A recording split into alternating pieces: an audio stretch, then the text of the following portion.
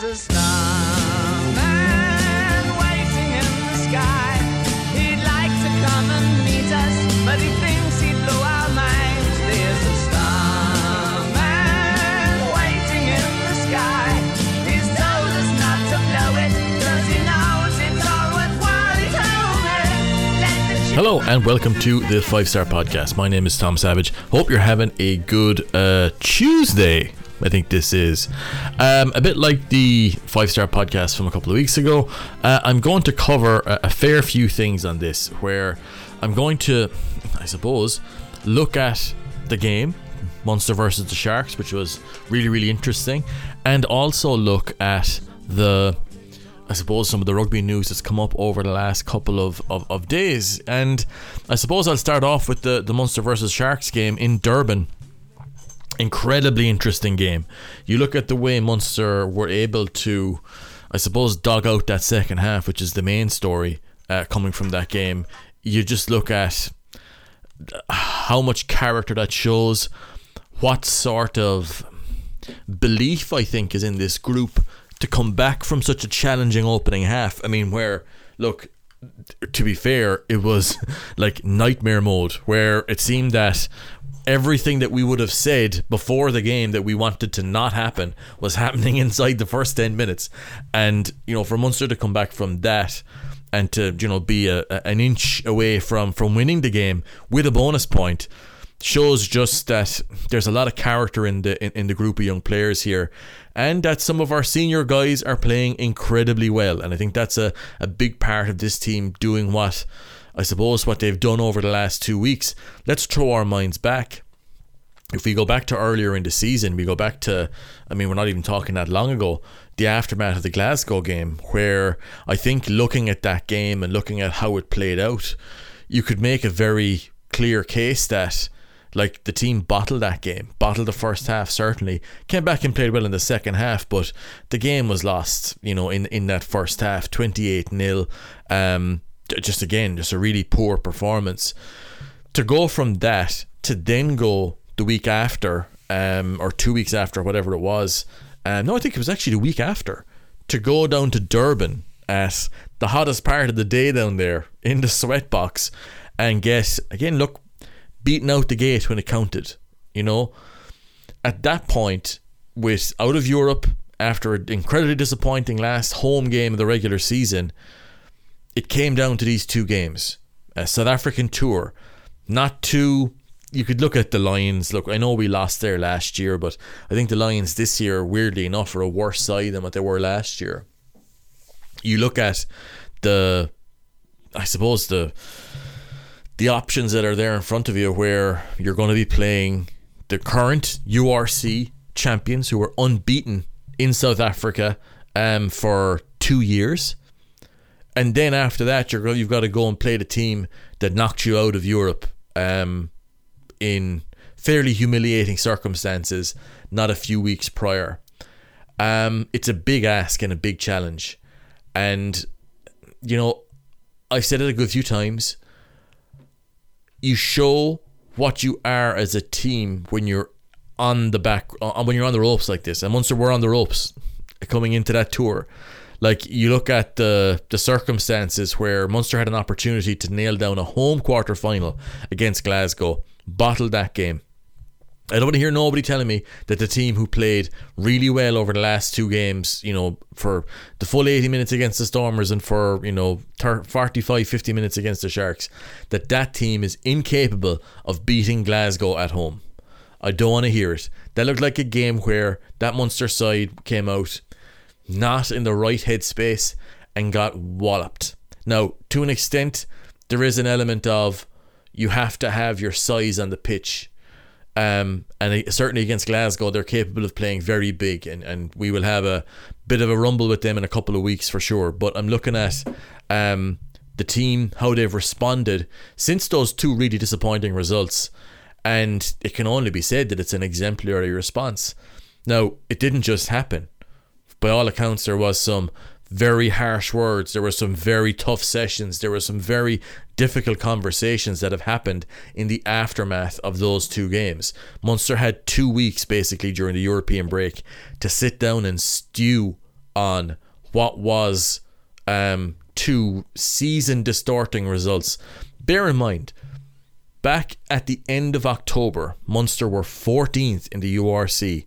We were so far off even qualifying for the top 8. Even then, there was a talk about it being like the top 7 having to be enough, depending how the Challenge Cup went. But like, you look at where we are now, and we went on a run in October where we've only lost twice in the league since then. But that game against Glasgow, because of all the games we lost in the first block of the season, we've been in must-win mode. So that was an opportunity to steal 4th from Glasgow. And if the results had played out as they played out, we would be in 4th now with a home quarter-final, probably against Glasgow. So, look, I think that the recovery made those losses seem all the worse. But with the hard conversations that came, with the difficult conversations and the difficult sessions and the fucking arguments that were there, let's be fucking clear, Munster were up against it coming down on this tour. That win against the Stormers was superb, really good, one of the best performances of the last number of years, and one of the most credible performances from the last number of years. But playing in Cape Town is different to playing in Durban, especially with the weather conditions that were there again on Saturday. Look, it's a difficult place to play because it's a difficult place to play sports. Look, it's an incredibly humid place. It's incredibly warm even in the evenings. So like, that's an advantage that the Sharks have. They're used to that to a certain extent. But honestly, you look at the way Munster stuck in there and were able to produce in the second half, after again a bad start to the half, a 35-minute performance that again should have won the game. And like, we look back at that first half. I've watched the game 3 times now. You watch that first half, you're seeing, as I said there earlier, a lot of the issues that you would have said were, dressing room wall issues number 1 when you're looking at coming into this game. Let's keep their line out of the game. Let's keep their scrum out of the game. Let's make them play. And we let their scrum into the game almost straight away, and then we let their line out into the game almost straight away.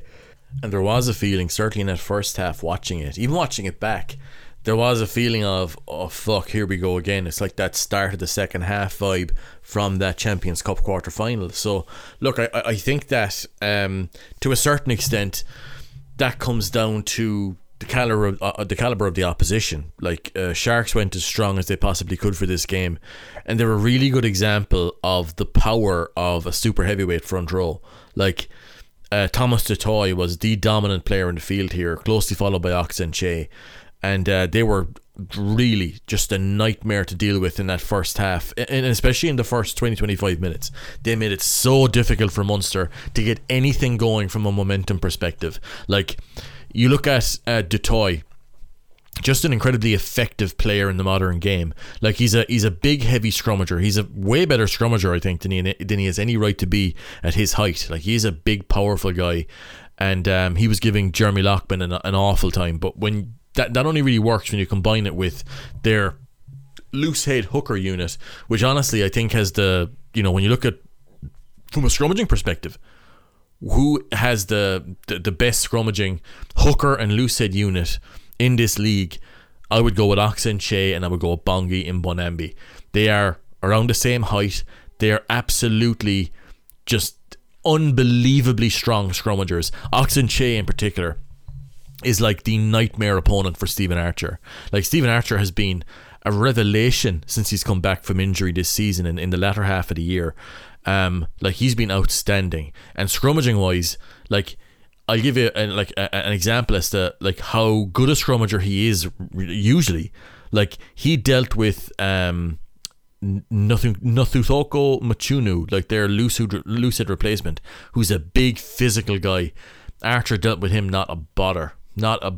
And without that disruption on the loosehead side, Carlu Sadie, who is obviously he's no slouch as a scrummager himself, wasn't able to get the same amount of disruption on Jeremy Lockman and later Josh Wycherley. Like, I had people asking me, like, did Carlu Sadie come on? Because there wasn't the level of destruction that we normally see from this guy in the scrum, because again, in the same way that Oxen Che is a nightmare to scrummage against, Carlu Sadie, I would say, is in exactly the same boat.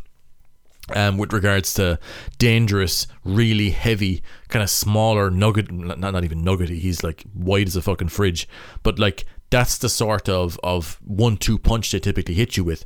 But because the scrum was so dominant for the Sharks inside the first, I would say 50-60 minutes, where genuinely it looked like they could win a penalty on both sides of the put in, regardless of where it was in the field, that kept them really in a dominant position in the game, where they weren't necessarily kicking those points, although they did do in the start of the second half, but it was allowing them to kick deep into our 22 and to maul. And like, you look at what worked for them in the scrum also is working in the maul, because they have really strong, low, powerful players that we struggled to get any sort of decent stop on them consistently.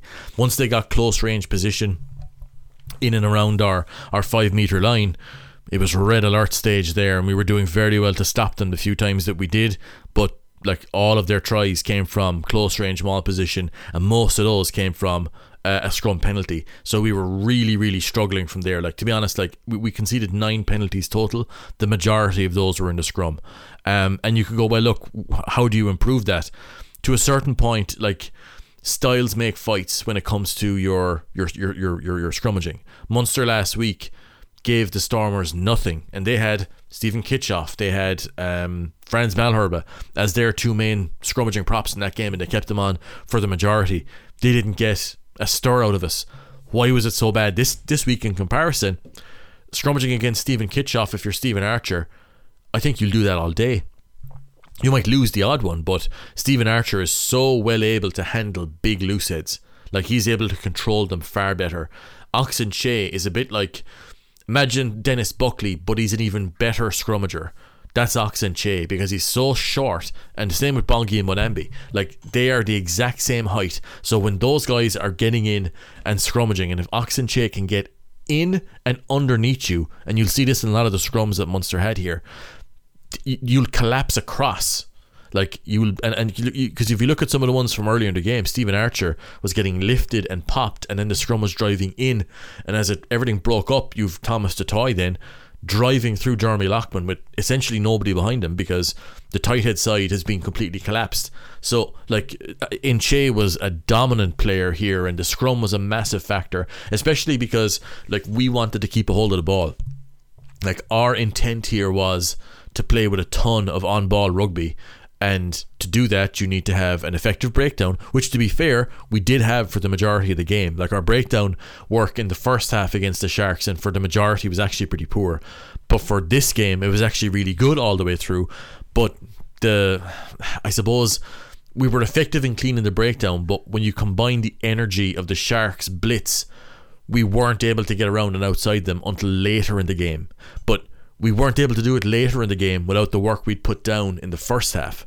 So that, to me, was a kind of a good way to manage the game over the course of the full 80 minutes. Now, I should clarify, it was not the plan to go down by 19 points, but like, the idea was, I think, that Munster would look to retain that possession to stress the Sharks over time, not just, you know, over the course of maybe 10 or 15 or 20 minutes. I've got the mic around the wrong way, but to have it be, I suppose, something that you could build on as the game goes on. If you're going to play on-ball rugby, you have to understand that the aim of every phase or sequence is to score a try, or to, you know, create an opportunity where a try can be scored. But there is the other benefit of it is that the longer the opposition are defending, the more gives, you know, the more benefits, I suppose, that gives you towards the end of the game. And I think we certainly reaped those as the game went on. Watching the game back again, look, I expected to see in the first half, because we didn't score all that much, I expected to see more inefficient ruck entries, but to be honest, there was only, like, it was actually a good bit down on what I would have expected. You know, I would like, we did much better basically than what I assumed. It seemed that the biggest issue for us was, even though we were getting good ruck cleans, we weren't necessarily recycling the ball as quickly as what we would have liked. And what that did was, it opened up a ton of edge blitz opportunities for the likes of Noche, for the likes of Pepsi Buthelezi once he replaced Sia Khaleesi, who, by the way, hope that guy's alright. You know, it's kind of been reported since that he's damaged his meniscus, which could be 4 months out, it could be 9 months out. It's April, right? The World Cup is coming up later this year. I think it would be a shame if Sia Khaleesi was not there to captain the Springboks. For me, he's the greatest Springbok captain of all time.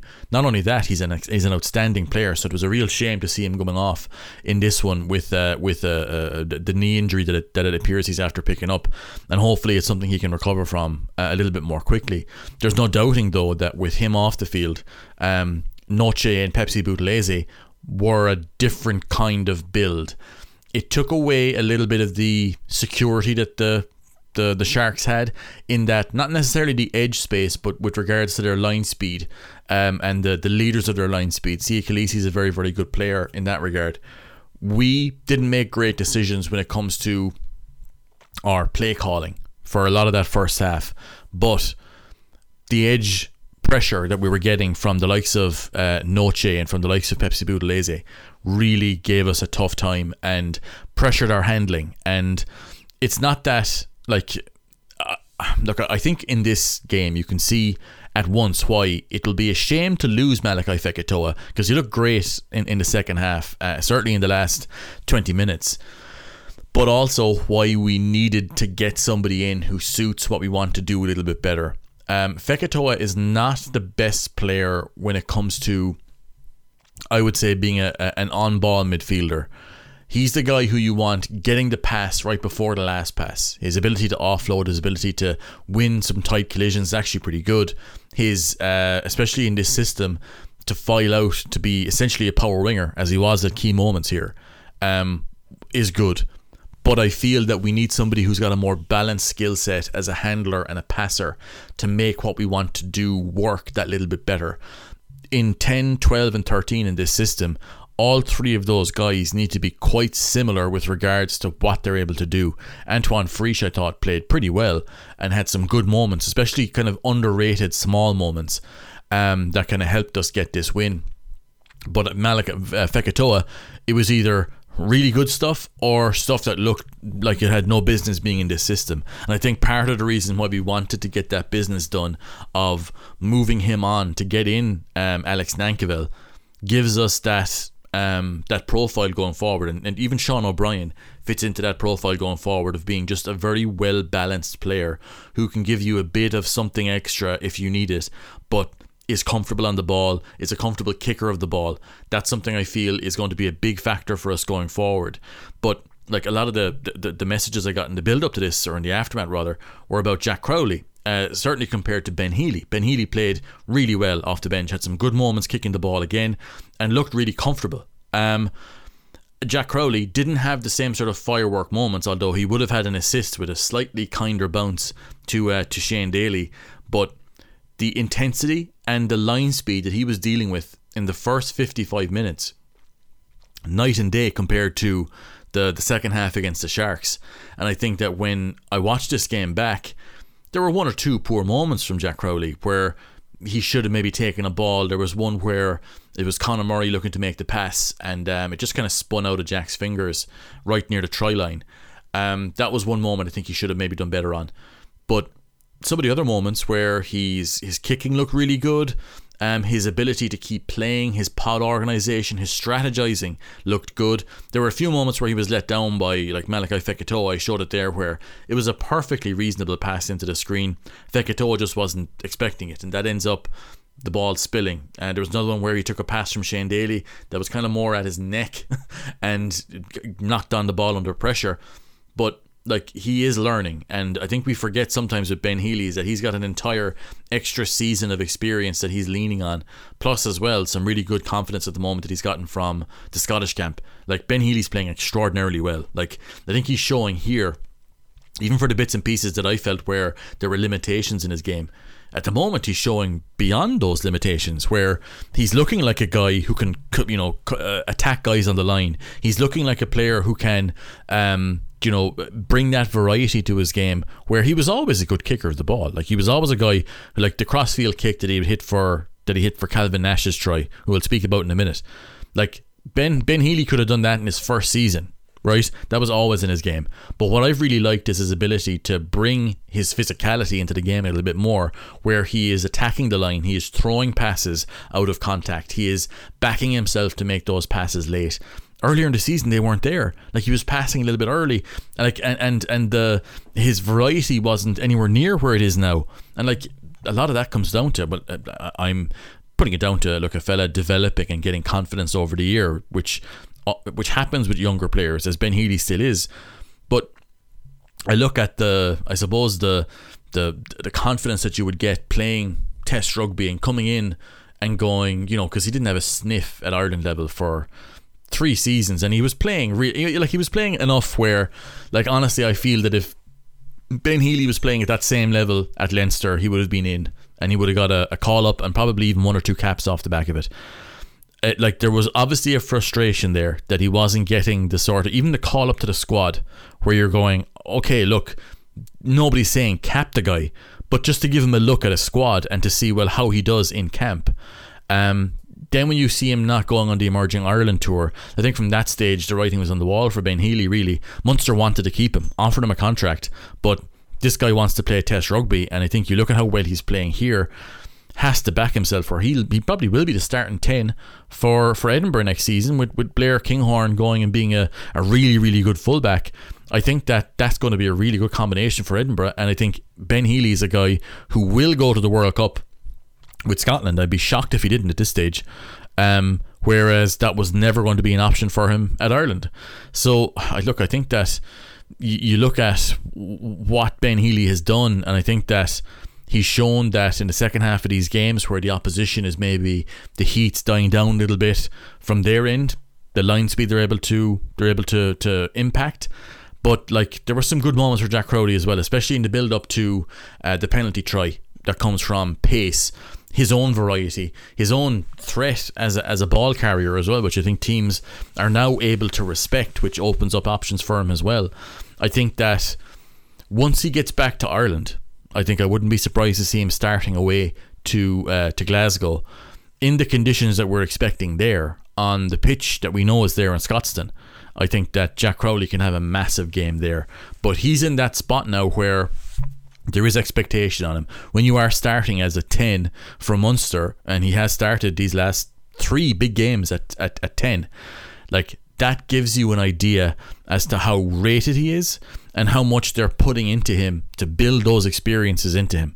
So look, I think with Jack, like, the positives are all there for him, and when you combine Ben Healy coming on at 55 minutes and, you know, against a tiring opposition, against a team that the line speed isn't really at the same intensity, no better man than Ben Healy. And I think that his goal kicking, the length of his exits, and some of the counter transition stuff that we were playing, again, look, can't really doubt how good this guy is. And yeah, look, he's brimming with confidence, and more power to him, because if he keeps performing like that off the bench, then Jesus, like, that's a guy who could win you a game, a knockout game, you know. And I think that would be a fitting end for this guy if he can get to a final after the Toulouse game last year in the Aviva. Wouldn't that be something else if he can kind of reverse it around this time? But you look at the quality he's playing with, I think what Ben Healy's shown in these last couple of games, and I think what as it relates to other players who are thinking, well, geez, look, Ben Healy is a guy who didn't get a sniff at Ireland level for 2 or 3 years. He goes away to Scotland camp, gets capped, comes back buzzing. Now he's performing with a huge level of confidence. Now, some guys aren't qualified for Scotland or anybody else, but that should give them a bit of, I suppose, a bit of a spur on, because if he's able to go there and come back and do that, there's no saying that they can't use the same level of confidence. Whereas like Ben Healy, everybody thought that he was just a mid-level guy, but he's coming back now and playing like a top player. Maybe I can do that. And that's something I think that should stand to these guys to show, look, Ben Healy wasn't rated here too, but he's actually a top fucking player as well. So I think that's been one of the big upshots over the last couple of weeks, certainly down in South Africa. But yeah, look, overall, Munster approached this game with a kind of a tightened approach.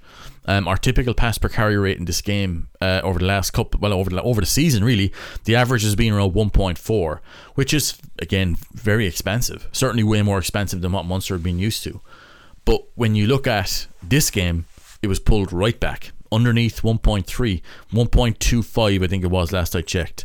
That's quite tight for this team, but we needed that. We needed to be able to retain the ball, and we had to try and pull and rein in some of our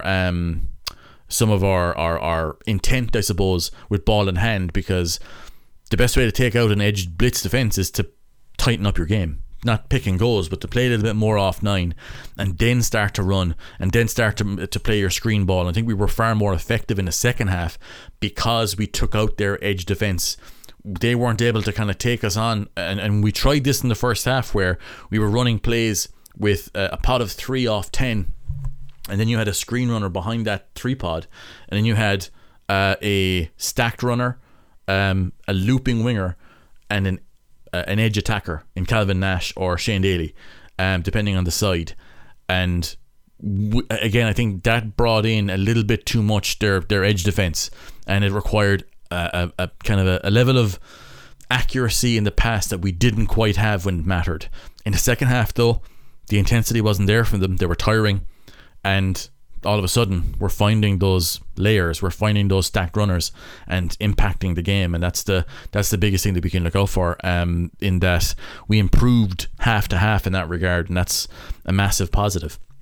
So you're looking overall as well at our scrum, like I said, wasn't great, but we dug it out. In the end, like when it was really important in the last 15 minutes, we were rock solid, didn't give bin entry. The line out offensively was much better, defensively was much better as well. We had some big steals from Finney and Wycherley in particular. Well, one massive one right towards the end. This was on a knife edge, like, because again, a few guys, like I think I spoke about it at TRK Radio, where there were guys asking, like, why is Diarmid or Scott Buckley not coming on? Why is Keenan Knox not coming on? As it was, we knew we had a stable scrum with both of those guys in the field. The scrum had killed us all game. So if you make a change there, you could, blow the season. Because like I said, styles make fights, and like, I think with Diarmid Barron, he has been in this position before where he was the guy who wasn't coming on while the other fella did 80 minutes. So, like, you look at how important Diarmid Barron is this season to Munster. I would say the same thing for Scott Buckley, in that next year this could be you with the young fella wondering why he's not getting on. So it's one of those. It's a tough situation, and it's something that obviously you like to see all the players named play. But I think given the circumstances, with the scrum as dominant as what it was in this game for the Sharks, once we had stability, I think we were going to try and stay with that as much as possible. But Diarmid Barron, I think, showed in these last 2 weeks that he's really pushed on. I think there's more in him. I think he's a guy who, when it's all said and done, I think will be an Irish regular. I think he's got a lot of Rob Herring-like vibes, where he's not really the most explosive guy in the same way that a Dan Sheehan or a Ronan Kelleher would be. But I think what he's shown in these last couple of weeks with his line-out work and his consistency there is that he's got very, very solid basics. He went through a rough period this year, actually, when it comes to his throwing. But I think in this game, and I think when you look over the course of the season, I think he's shown that when there's a settled unit there, that the combinations are fairly, that it's not guys coming in and out and one fella injured one week and somebody else coming back in the next, that he's able to hit his targets really, really well.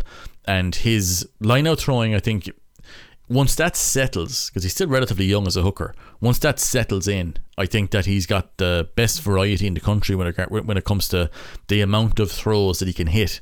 So I think that his scrummaging, I think, is after coming on too. His all-round game is very good. He's, again, look, he would, I think when we're judging hookers at the moment, I think we're looking at the likes of Dan Sheehan or looking at Ronan Kelleher. They're different types of players, I feel, to Diarmid Barron. He gives you, like, he won a breakdown penalty here, like not that Dan Sheehan can't do that, but I think that his role, if you're to look at it as a hooker, would be a hooker plus kind of traditional open side skills. I think that would suit Diarmid Barron, where he's a good breakdown threat. He's an aggressive breakdown guy, which I think he was really good here, on top of what he showed last week against the Stormers, where he was, making big, aggressive, high velocity shots at the breakdown that just helps you perform. It helps your team run, especially when you're playing a high tempo game like this. His overall skill set, his passing, I think has actually come on as well. But there's way more to come from Dermot Barron, I feel. I think he's got test level potential in him, where down the line, like not this year, maybe not even next year, but I think if he just keeps building his resume as a guy, and stays fit and keeps adding size, there's a very, very good player there. And I wouldn't be surprised if he comes back from the preseason looking a little bit more like Bongi and Bonambi from a size perspective, that's a guy then who'll start getting into those Irish camps, because he's got the potential, I feel. But yeah, no, like I think overall I gave very, very high scores for the vast majority of the players here, where they all perform when it mattered. I'm just looking here now at Calvin Nash's try that he scored, where when he takes that ball off Ben Healy, and that ball, like, he is in a whole ton of space on the edge. He takes it just inside the 10 metre line, right in the middle of the tram line, and he's got Werner Koch ahead of him, and I think that's Makazole Mapimpi who's guiding that there. I think, honestly, that finish from Calvin Nash is one of the best of the season, and it shows the level of confidence that this guy is playing with, that he's able to, like, not only visualize that, but to have the confidence then to execute it on a very difficult surface where, you know, there's lads who are slipping and sliding all day long. The pace, the energy, the vision to be able to do that, that's a guy who is performing at an incredibly high level. People on to me all weekend saying, look, will he go to the World Cup? Should he go to the World Cup? At this stage, I'm not sure, unless he gets a call up into the training camp over the summer, which, who knows, he might. And if he gets a run of the warm-up games with a few injuries elsewhere, maybe. At the moment, I would be surprised to see him getting in, to be honest, because they seem to be set for the majority of those wing positions. At the moment, I would say he's playing better than the likes of Jordan Larmour, but it's not necessarily about playing better than Jordan Larmour. Like, they've got their settled wingers in that they've got Hansen, they've got Lowe. I think Stockdale is still going to be involved there as well.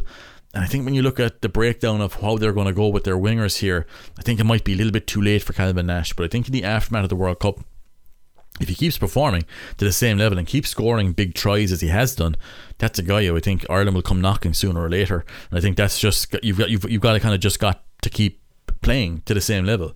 And like, he's showing at the moment like peak Andrew Conway, like, but even faster and even more agile. That potential was always there in Calvin Nash, and it's good to see him realising it now on a really big stage. Do you know, like, to see him doing this against the Sharks in Durban, where, like, it's coming into the last quarter, you need somebody, you need a fella to make a play, and he makes it. Outstanding.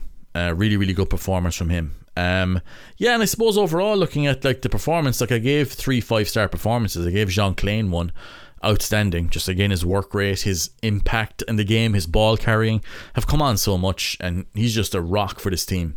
Just playing every single week and playing, for the most part, outstanding rugby. Like, he wasn't great in that game a couple of weeks ago, but he more than turned it around here. Looked really, really good, really effective, a top player. Finian Wycherley, criticised him a fair bit this year, but this was really good. At the start of the game, I felt that we were struggling in the aggregate because we missed the size of RG Sneeman. Now that doesn't mean that Finian was playing poorly either. He's just not RG Sneeman, and nobody is except for RG. So you look at what you'd want from Finian Wycherley then is good line out calling, which we got from him.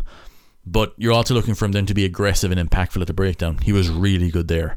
Defensively as well, he put himself about also. Just really good aggression and the kind of performance that I think he needs to bring. Like, where he's never going to be the biggest second row going. Okay? Like, he's 6'4-ish, like 6'4", 6'5". Not the biggest guy going in the modern game. But he's worked a bit on his physique. He's come back a little bit better from his ball carrying. He's more effective there. And, you know, I think if he keeps just building his resume there, who's to say where it goes for him? But like, as in, he's a bit down the chart, I would say, for Ireland at this stage. But look, he's performing well for Munster, and that's all that matters. So, like, this was a big game from him, and he had a game-winning moment for me, and almost a season-defining moment when he stole that line out at the back, which looked like peak Billy Holland. But he looked physically at home in this game, especially as the game started going deep, where he looked far better than some of the guys who the Sharks had rotating in alongside Froberg, who I thought played actually quite well for them as well. Peter O'Mahony, I gave a 5-star podcast. I gave him a 5-star rating because he was just very good. Again, Took a yellow card, but I would take that yellow card all day long. The South African teams, and I think this is in the South African rugby collective brain, I would say, where they see a guy like O'Mahony with the reputation he has and they want to try and wind him up. It's the exact opposite of what you should do with Peter O'Mahony, as I spoke about last week. It brings him further into the game. Now, he was playing well anyway here, but his breakdown work, his ball carrying again, his line-out work was very, very sharp. There was one take, I think, in the build-up to what ended up being Conor Murray's try, where he had a take at the back of the line-out, which was just of the highest standard. Getting up high at the peak of the jump, his control there is excellent. His count, he's just a very, very good, very, very complete player who I think at this stage he's playing like outstanding rugby. And, I think he's showing here that this Peter O'Mahony is a game winner and a trophy winner for this Munster rugby team. I believe that, because if he plays to this level against Glasgow and then in the semi-final, we'll make a final. But that's the challenge, to get him to that level. Alex Kendallin, I gave 4 stars. He had a few mistakes here, but he was being physically targeted all day long by the Sharks, and he just kept at it. His breakdown work was really intense, really impactful. He was carrying hard. Like I said, made a few mistakes, but fuck it, kept going. Stephen Archer, by the way, I gave a 4-star performance. Would have been 5 stars, but there was a lot of scrummaging issues, so I couldn't really do it with that. But to play 80 minutes is supremely impressive, and it just goes to show how well he's playing and how well he's played since he's come back. Just very, very good. And again, his line out work, his mauling was always very good, but you look at his control in the scrum once Nche went off the field, again, locked out one area of the game that the Sharks felt that they had a really decisive advantage. Gavin Coombs I also gave 5 stars because, man, he is so complete now. He was throwing offloads here.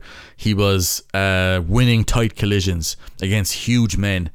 His breakdown work was again very, very, very, very active. He was active in the lineout. Over the last couple of weeks, his role seems to have gone from being more of a Billy Vunipola type number 8, where he's the primary ball carrier almost by default, and that's the majority of what he does, to being a bit of a Dwayne Vermeulen tight number 8, where he is kind of that half lock power forward where he can win collisions, but he's got a lot of responsibilities at the line out on both sides of the ball, and also his breakdown work, really high volume, and that's something that he's added to his game in the latter half of the season, but it's really kicked up over the last few weeks. He was my man of the match for Munster in the Durban game from the Champions Cup. He was outstanding last week against the Stormers, and he was outstanding here again with his breakdown work too. He's really rounded out his game, and he's looking like a very, very complete player. And it wasn't needed. I think he was just as effective in his previous role, but what he's added to his game now makes him somebody who's of a higher value to the national team, and that's going to be a big thing for Gavin Coombs going forward. Calvin Nash I gave 5 stars to also because he's playing absolutely outstanding rugby, and I think the quality of his try here, but just the other involvements he has as well, where he's able to just zip through small spaces and just really hurt guys ball in hand. Speed, the agility, the explosiveness he's playing with. This kicking game is really rounded as well. He's playing very, very well. Edwin Dogboy thought it great off the bench, as did Jack O'Donoghue. Josh Wycherley as well played 20 minutes. Thought he did okay, looked good. More of that's needed. But overall, very, very strong performance. And I think that the Munster were more than unlucky to come away without the win, given how, didn't even look at the TMO for that last try. But look, the referee's right there. Shows that we needed to get a job done. We had to get back within 7. The nature of that comeback, I think, was really, really good, because it just builds belief into this team that when we play well, we beat and we can score tries and we can beat anybody. That level of belief, that level of character, it's good to have, especially after the downswing that we had Glasgow and the first Sharks game. To come back with this, it almost makes those games the sort of learning opportunity that people often talk about them being. We know what doesn't work now, but we also know what does. So I think that with that level of approach and the application and physicality that we saw for the full 80 minutes here, we can beat teams, and we can beat teams on the road. The biggest redemption for Munster this season, I think, has come on the road. You look at the away game against Leinster, where we were really close in that game until injuries kind of fucked us and we fell away at the end. But you look at the away performance against Toulouse, you look at the away performance against Ulster, against Northampton. This is where this team kind of had their backs against the wall and they had to show something. And we saw on this South African tour that they showed more than enough, because they got 7 points out of 2 games that I think that, honestly, when you look back at the way the season ended, saved the season for us. And it's amazing how we can turn around from the start of the season being so bad to having these really competitive, hard-edged performances right at the end that shows that as a baseline what this team can achieve is really, really good, and it just gives you a lot of hope going forward. Because again, I've had people asking, like, what are Munster going to do in the playoffs and all this other stuff. Look, I think if we can beat Glasgow, that's a great season. Remember, this season started off with an entirely new way of playing, an entirely new coaching staff, and a bunch of young players who were coming in and you know, getting bedded in. Like, you look at the games Kendellen has played this year, the games that Hodnett has played, the games that, like, Edwin Adogbo, as a, you know, this is basically his first year as a fit academy player, and he's getting played and getting these great minutes. Like, this is a team who I think are building. And there's more players who are needed to come in. I think there's more players that will need to cycle out. But honestly, you look at how well that they've done compared to the start of the season.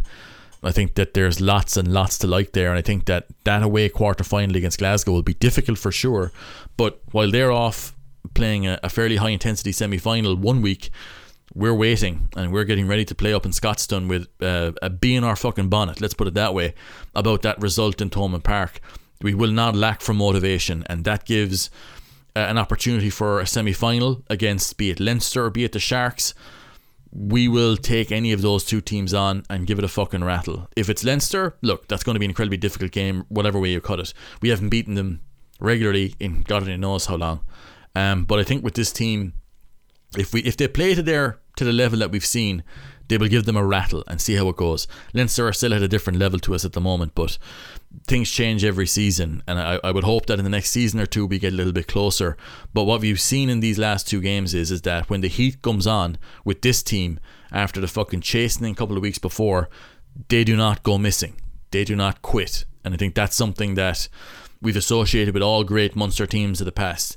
That isn't to say that this is a great Munster team, yes, but I think they've got the potential, and I think that's something that we can always look at with a bit of hope and something to look forward to. And I think with the playoff run coming, Champions Cup rugby secured, there's a lot there for us to like, and I think there's lots for Munster to, I suppose, to build on. The positives at the end of the season will go long into pre-season, I feel, into the start of next year, because we've shown that we can do it. And I think that's the biggest thing with a team. You can talk about it all you want. At a certain point you have to show it. And winning away to the Stormers and pulling back a lead like that against the Sharks will give them a lot of confidence. I truly believe that. So some of the other little questions and comments I've had coming in the aftermath of this was, I've been asked over the last couple of days, because last week on Twitter I was speaking about hype. I was speaking about and with specific reference to Sam Prendergast. This has been on a lot of podcasts, and I think they've been roundabout referencing my Twitter thread, but my own thoughts on it with regards to the hype on Sam Prendergast is, I think it's wrong, and I'll tell you why I think it's wrong. It's not wrong, first of all, to say that a young player is very good. That's not wrong at all. What my issue is that over the last couple of, and I'm just going to go over the last season, right? And let's talk about the guys who have been named as being the Sexton, the heir to the Sexton throne, we'll say. At the start of the season, it was Kieran Frawley. He had one good game in the summer against the Maori All Blacks in New Zealand, where he looked competent at 10. And in that time then, the media, and I'm speaking about here the mainstream media, which again makes me sound a little bit like fucking Glenn Beck, but I'm going to say it anyway, the likes of the Irish Times, the likes of the Irish Independent, the likes of, I suppose the 42.ie would be fairly mainstream at this stage. Talking about Kieran Frawley as being the next guy up. The Emerging Ireland Tour seemed to be created almost to get those minutes into Kieran Frawley. Now, it turned out he ended up missing it because of injury. But he was played at 10 for the Ireland A team in November against it wasn't the Maori All Blacks, it was New Zealand 15 or whatever it was. And didn't really play well, but got an injury that kind of ruled him out. So that was that hype on hold for the time being. Now, bear in mind, there was articles, there was radio segments, there was podcast segments about how good Kieran Frawley is at 10, even though very few people had actually seen him going there and running there relatively recently or even consistently. There was this idea being that if Andy Farrell and the lads at Ireland camp felt that he could play there, then they must be able to play there, so he must be the heir apparent to Sexton. Now, this was all in the environment where the assumption was, I think, over the last couple of years that it would be Joey Carberry who would be the heir apparent to Sexton. Because I look, Sexton has been the most important player in Irish rugby for the last at least the last 10 years. But I mean, you could argue before that as well. So replacing him is a big deal, because again, he's just won a Grand Slam with Ireland just this spring, So looking at Carberry, especially in his drop off after the World Cup in 2019, which to be honest was mainly injury, it puts a lot of question marks there as to, well, who is going to be the guy who's going to replace him? Like, who is going to replace this guy? And I suppose the natural successor to that guy initially was Carberry, but after he was injured for so long, I think that nobody really could look at that and say with any certainty that he's going to come back and be the guy. Like, when he came back from injury, he was certainly benching for Sexton, even in the tour of New Zealand. But it seemed that if Sexton was fit, he was going to play 77 fucking minutes minimum if he was fit. And if there was space for Joey, if the game was won afterwards, he might come on. So like, even in the summer before Joey Carberry was dropped, it seemed like there was no confidence whatsoever from that Irish group that he was going to be the guy, certainly from Farah and Cat, because they weren't selecting accordingly. Like, last summer you could say, well, Ross Byrne, like, should he have gone on the tour to New Zealand? I think Harry Byrne ended up going, another guy who was hyped as the heir to Sexton in the aftermath of the 2019 World Cup, and another guy for whom it didn't work out and they just moved on from him so quickly. That's kind of what my point is that you can't say on the one hand, this guy is going to be the guy. Like, remember Brian O'Driscoll talking about the apprenticeship needs to be over for Harry Byrne after he played well in a test window game in January when all the test guys were gone from both teams against the Scarlets, right, who that year were not doing well. And it's decided after he plays well in a test window game against a mid-level opponent, this guy, the apprenticeship is over. When is he going to start for Ireland? And then he actually gets into Ireland camp, right? And he gets capped and doesn't play well. And then it's like nobody ever hyped him before. So then it moves on to the next guy, Kieran Frawley. Well, Kieran Frawley's the next guy now. Then when Leo Cullen doesn't really seem to rate him as a 10 at all, and rarely if ever plays him there, he gets injured, and then Ross Byrne comes back in, who's had a relatively decent season with Leinster. He has been more aggressive, he's been more outgoing on field. He comes on against Australia, does very little other than kick the winning penalty, which again is a huge thing. Like won the game, but he did not come on and boss that game like you would look at. Oh, that's like watching Sexton reborn. He absolutely didn't. Around the field, he was very average. But he makes a big kick, and all of a sudden, Ross is back, baby. Ross is the guy. And now, where's Kieran Frawley? There's no reference to the fact that Kieran Frawley was the guy a month ago, and now it's Ross Byrne. And in that case, it wasn't even a month ago. It was a couple of weeks prior, and now it's Ross Byrne as the guy, and he was always the guy. He was there in plain sight the whole time. We just didn't see it. And now Sam Prendergast has a good couple of games in the Six Nations, and now all of a sudden he should be going to the World Cup. I've listened to those segments of the radio with Keith Wood and what's his fucking name, Rory O'Connor. I've heard these guys talking. These are serious rugby people who are talking about Sam Prendergast after one decent game against a very poor Lions side, who, by the way, conceded 35 points to Zebra the week after, that this guy who played well in that game, and who, because again, I didn't watch the last half of that game, so when I heard he kicked the winner, I was just like, fuck it, he must have landed a fucking serious kick from there. It was right in front of the posts. And they're talking about this guy like he needs to be going to the World Cup at 19. That to me is bonkers. And it's unfair on this player because he's not, like, as in, he is not going to the World Cup. I would be shocked if he went. Because he's 19, he's got one senior cap. And what we've seen of it, well, he's actually got two, because he had a game against the Bulls and he just looked, again, like a 19-year-old who was just getting powdered in defence. That will not do at a World Cup. Like, you look at the way that the Bulls, who are, again, they're the third best South African team in the URC this season. They've been up and down. But they were jogging through him. Defensively, look, even from a defensive perspective, that just won't do when it comes to the World Cup. Because honestly, you're looking at what do you have to look at from this guy to say with any certainty that this guy is going to be a serious player at pro level. You can't say anything like that at the moment. I have my beliefs that I think that he can be a really good player in a few years. But like, he needs at least a season's worth of S&C.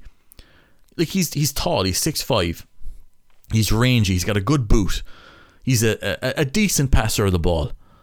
But like, he's not some freak player who's just like a savant at 10, in the same way that you might go with James Ryan, who, after a year in the academy was all of a sudden like playing, getting capped. Like, that's different. It's a different expectation for a player like that. You're asking that guy to lead us. And if there was an injury, like say Sexton doesn't recover, right?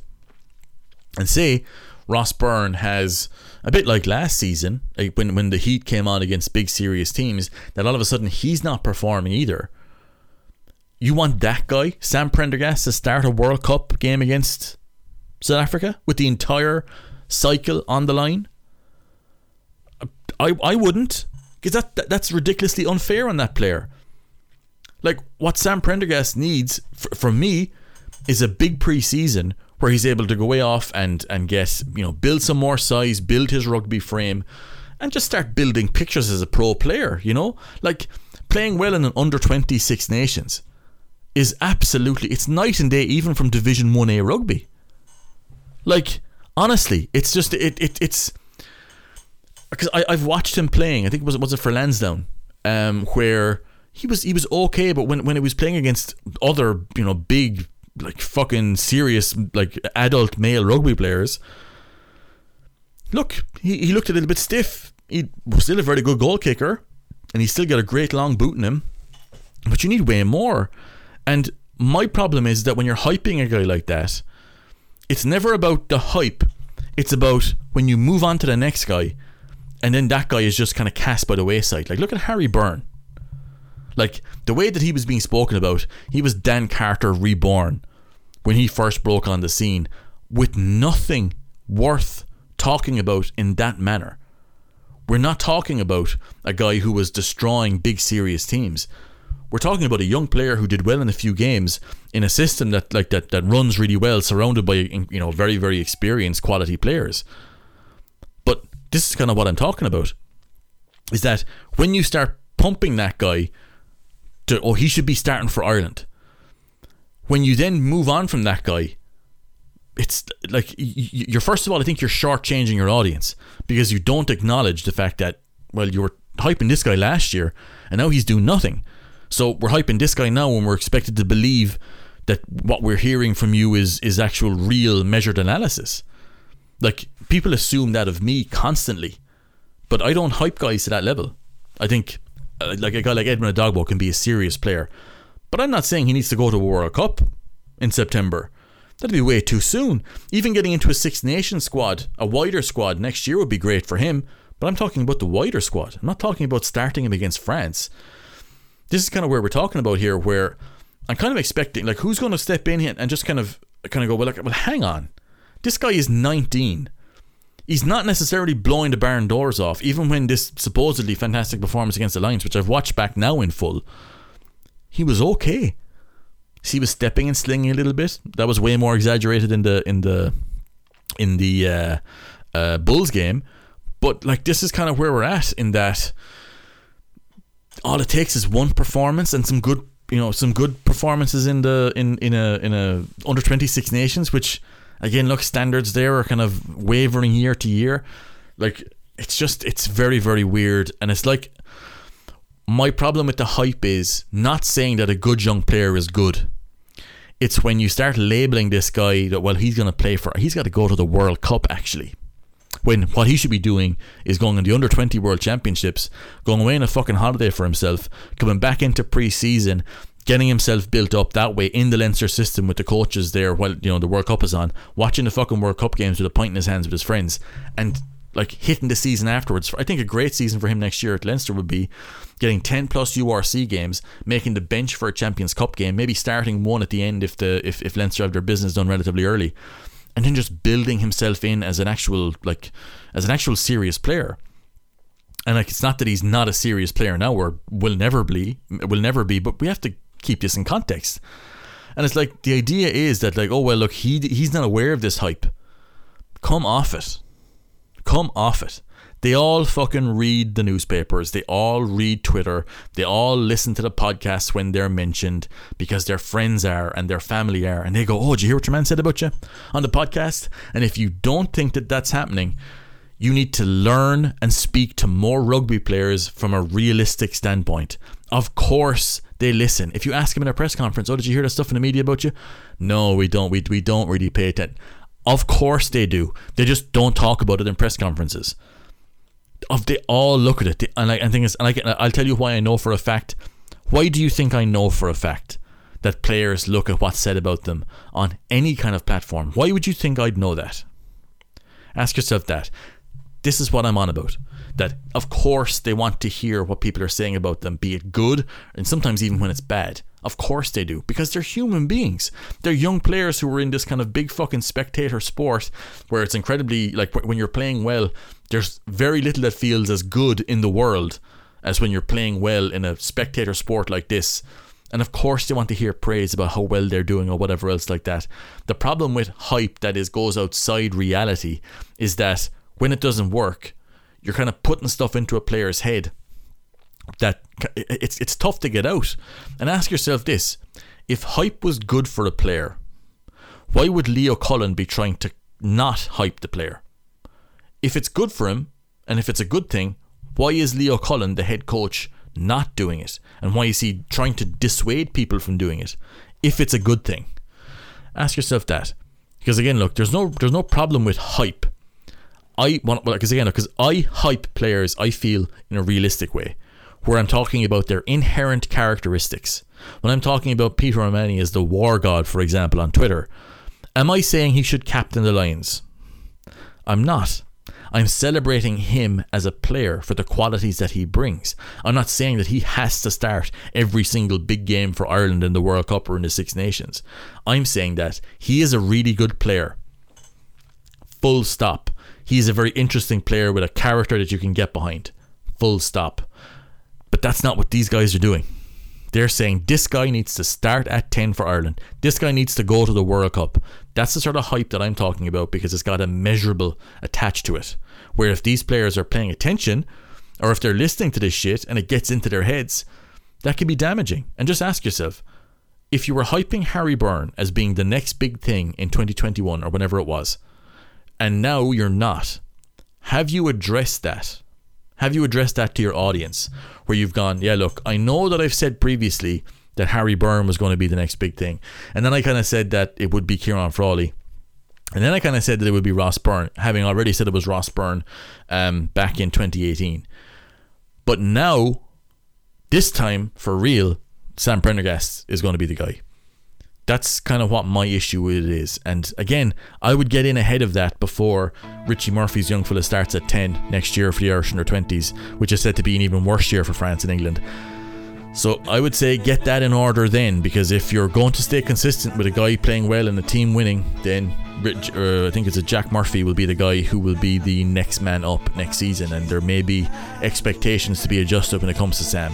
So that's my thing in it is, which is protect the player, respect the audience, don't dump on your audience in like their intelligence by pretending that you haven't hyped all these guys before.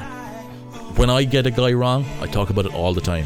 When I get something wrong before a match, I talk about it in the aftermatch because it's interesting. When you try to pretend like you didn't hype those guys, for me, that kind of where it steps into, okay, well, you hyped these guys and nothing happened, so why should we listen this time? That's where it becomes damaging for me, both to the audience, but also to the player who is aware that this hype is happening. And then they're also aware when the hype stops and they're talking about the next guy. So that's where I would step in on that one. So thank you very much for listening to this podcast. Thank you very much for being a Tier K subscriber. I will talk to you again very, very soon.